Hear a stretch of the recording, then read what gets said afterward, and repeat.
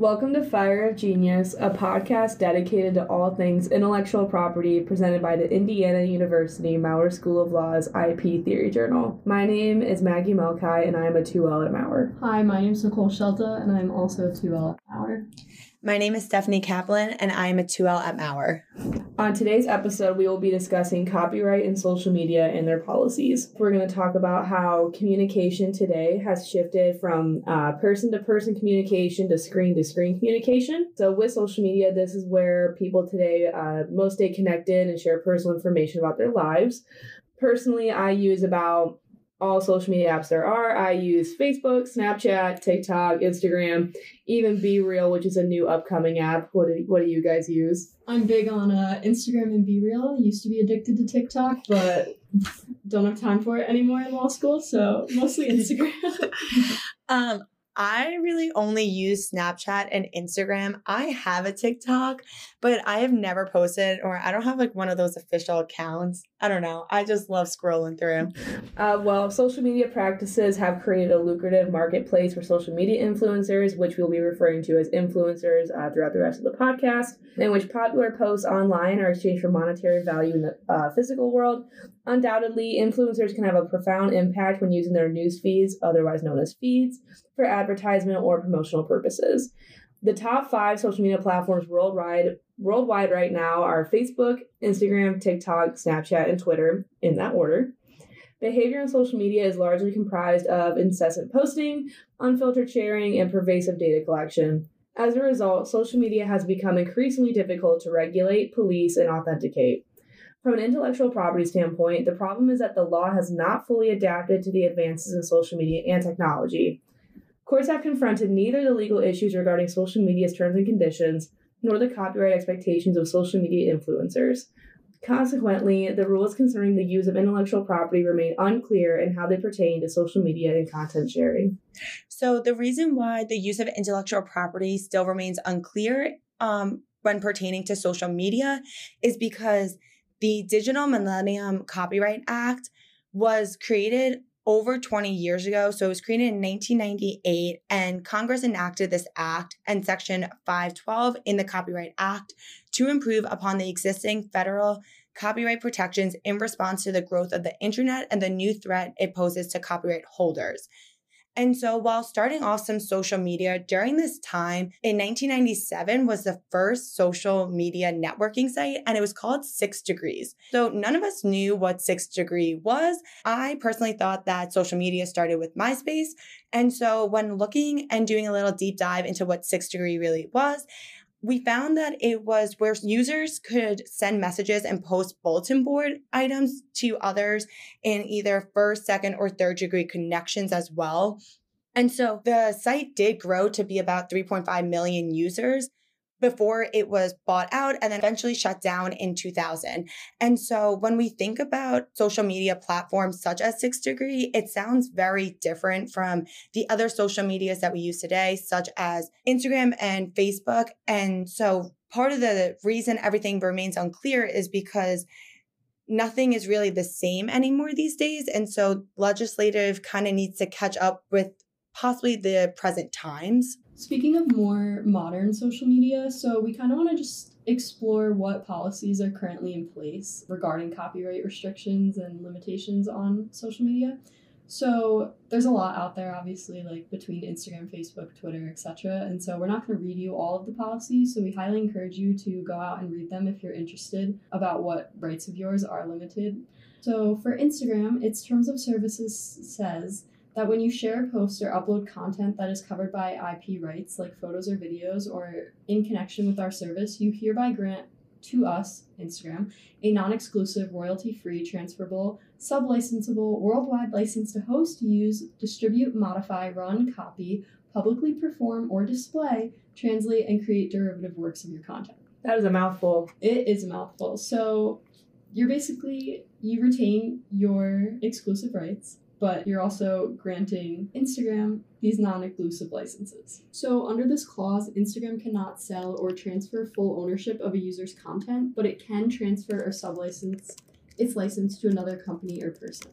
This means that Instagram can license a user's photograph or video to any third party for free without seeking permission, giving any notice, or offering any payment to the user, or license the user's content to a third party for a fee, which Instagram would then keep. Unauthorized sharing is problematic because social media content is generally understood as quote-unquote free for the taking. There is a special concern for cases in which an Instagrammer's copyrighted work is infringed and Instagram fails to remove the infringed work despite notice from an influencer. As a matter of public policy, Instagram should ensure that its guidelines are accessible and easy to understand as many children and teens use this popular app. The current reality reflects how Instagram does not provide adequate information, sufficient safeguards, or enforceable remedies against infringers, and this is probably easy to say for most social media platforms. It is also important to understand that you cannot post a copyrighted work to a social media site without permission. Courts have held that the mere act of posting a photograph online, for example, is not transformative. Users should only post creative works that are in the public domain, works that qualify for fair use, and works for which they have received permission to post or their own work. So speaking about cases, we want to refer to two more recent cases that have to deal with influencers and filing for copy infringement of photos that they post or that another party posted. So the first one was a Los Angeles-based influencer, Nida Mann, filed a complaint against a popular media and lifestyle company called PopSugar. Mann filed the proposed class action in June of 2018, alleging that PopSugar's unauthorized posting of Mann's content violated Mann's right under the DMCA and unlawfully appropriated her images without permission. She also alleged that by misappropriating the infringed images, PopSugar also impeded the growth of other class members' social media presence on unauthorized platforms. And another case that is also recent is O'Neill versus Radikowski, where Radikowski posted a picture of herself that was a copyrighted photo of O'Neill's, and the court goes through the analysis of the fair use doctrine and ultimately concludes that the plaintiff's motion for summary judgment on Radikowski's infringement is granted. We have been seeing a lot of these cases come up recently with celebrities such as Miley Cyrus, Dua Lipa, Hailey Bieber. And so it is really interesting to see how many copy infringement cases such as these are going to come up the more and more social media is used by celebrities and just people as a whole. So obviously, copyright on social media can affect all of us.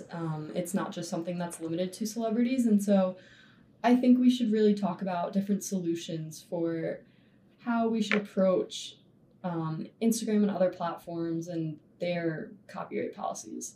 So to start, one of the first ideas that we have come up with is, should Instagram revise its terms? In light of recent litigation, social media platforms, we think, maybe should revise their terms of use and provide more concrete examples of what constitutes shareable content so that people aren't infringing other people's copyright. So Maggie, Steph, do you guys think this isn't really attainable? Do we think social media giants are going to reform their terms?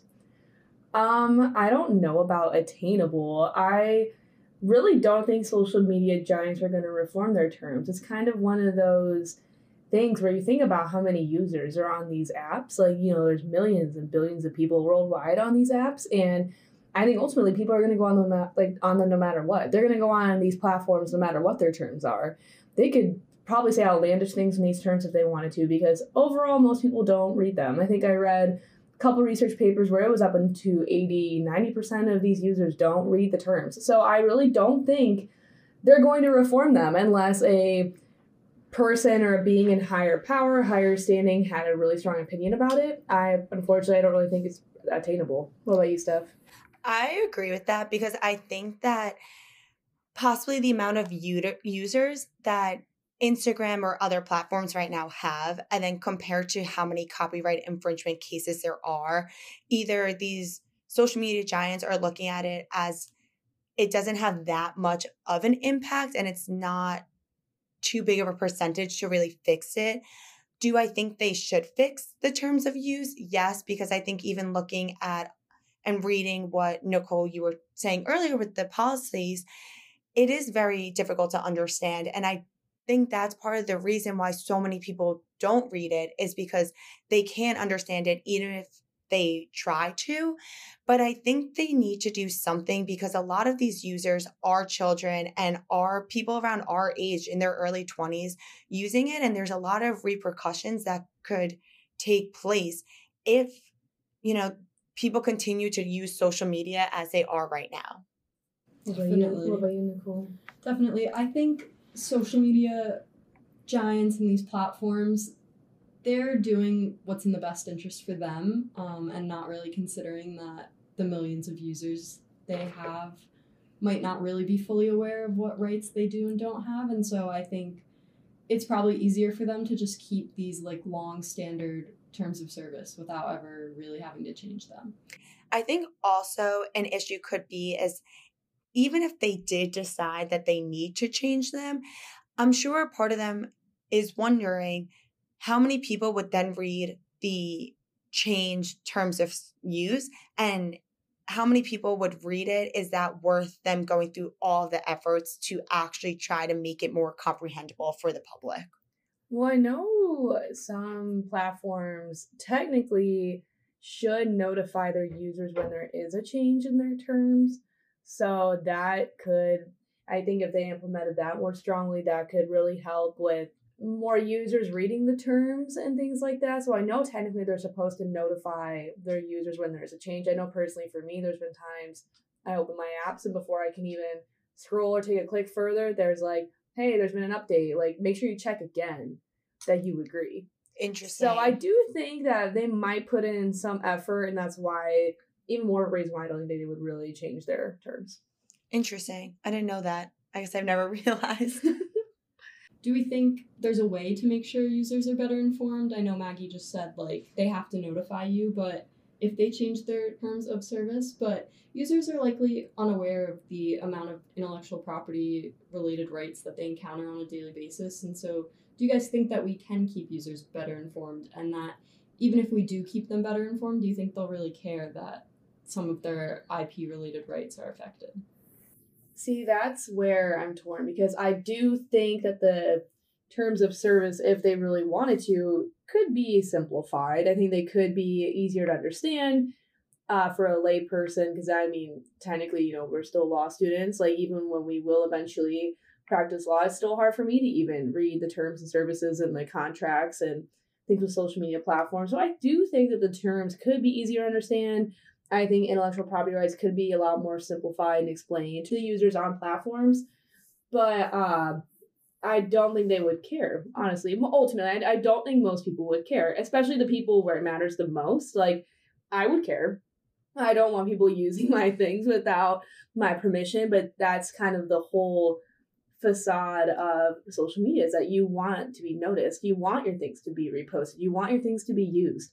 So I don't think that specific audience of people that the intellectual property is trying to reach is really going to matter, because they want their stuff to be reposted and noticed. So they're going to be like, yeah, I know, like, that's fine. I don't care. Like, I think it's like, that's the point. Like, yeah, influencers want as many views as they can. So if someone else can repost them over and over, and then all of a sudden they're reaching out to millions and millions instead of their 100,000 followers, they're going to want that, and they don't care about the protection that it has, because their pros for them for the copyright infringement part probably outweighs the cons. Mm-hmm.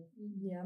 Yeah, I think it's kind of similar when we think about how we're aware that social media platforms are taking advantage of our privacy and our data, and we kind of just, for the most part, people don't really care. I think it's kind of the same way.